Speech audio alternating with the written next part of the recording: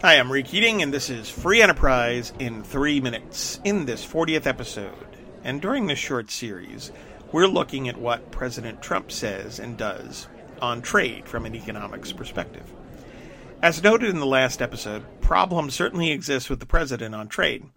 They tend to come down to either politics trumping economics and or his failing to understand how trade works. The president, for example, recently complained about Japan, saying, and I quote, "They have been doing much more business with us. We'd like to do a little bit more business in the reverse.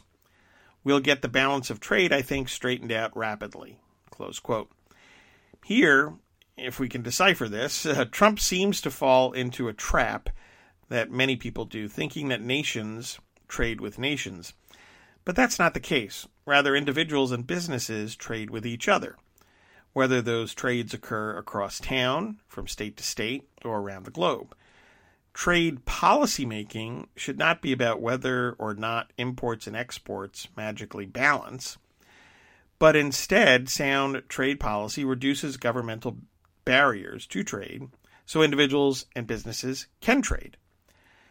Now, Trump also has declared, and I quote, "Tariffs will bring in far more wealth to our country than even a phenomenal deal of the traditional kind.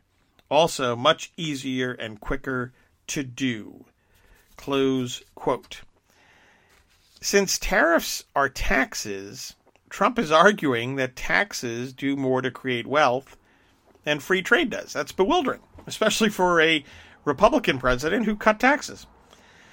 The president apparently needs an Economics 101 reminder on why trade fuels growth. Quite simply, trade between individuals and businesses, and between businesses adds value. If not, then those trades would not occur.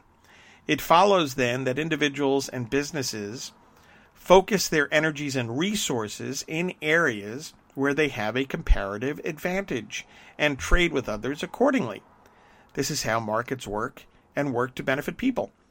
This specialization, division of labor, and trade create value for all involved, adding to economic and income growth. So the expansion of trade generates growth and wealth, while government measures like tariffs do the exact opposite. I'm Ray Keating, economist, columnist, and author of the Pastor Stephen Grant novels.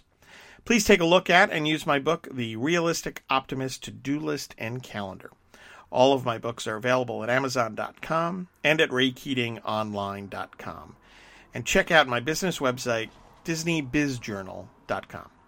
Like and follow us on Facebook at Free Enterprise Economics and on Twitter at Free Enterprise 7.